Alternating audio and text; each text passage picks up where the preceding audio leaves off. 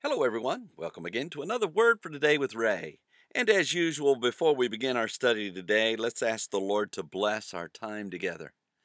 Heavenly Father, here we are again with your Word in our hands, ready to learn and receive from you. And so today, as we continue in our study of your book of Ephesians, I pray that we'll learn by your Holy Spirit the truth that you'd have us know. And Lord, that you'd empower us to live according to that truth so that we could be pleasing to you. Lord, you take great delight in us. We thank you, O Lord, for your blessings and your goodness to us. Bless us today as we study. In Jesus' name I pray. Amen. The title to today's lesson is Peace and Broken Walls of Division, and it's taken from the book of Ephesians, chapter 2, and verse 14. Paul the Apostle shared with the Ephesian church members how, as Gentiles, they were far off before they knew Jesus as their Savior, but now are made near by the blood of Christ. In chapter 2 and verse 14 of his letter to the Ephesians, Paul continued his thoughts as he shared how Jesus is our peace and has broken down the middle wall of partition between the Jews and Gentiles. We read, "For he is our peace, who has made us both one, and has broken down the middle wall of partition between us." The verse begins, "For he is our peace, who has made both one." Paul began with the word "for," which means as, because, even, indeed, no doubt, seeing, then, therefore, and yet.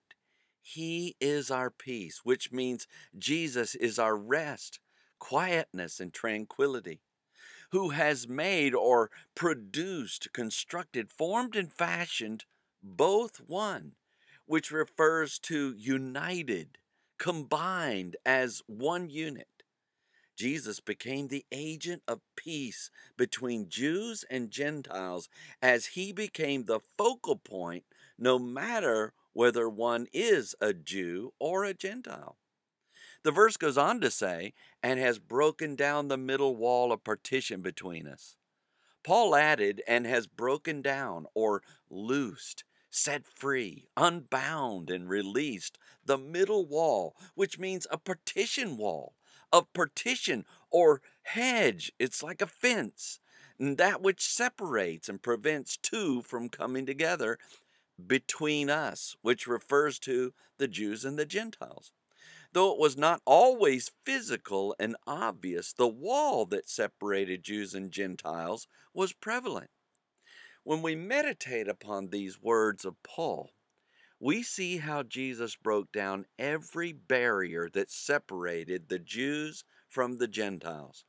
The salvation of Jesus is available to anyone, and every person that comes to him by receiving Jesus Christ as their Lord and Savior may now be in a relationship with God. Our peace comes from Jesus Christ, and those who place their trust and faith in him will be united together as the children of God. Next time, Paul shares how Jesus abolished the commandments contained in ordinances. So read ahead and we shall join together then. Until tomorrow, there is more.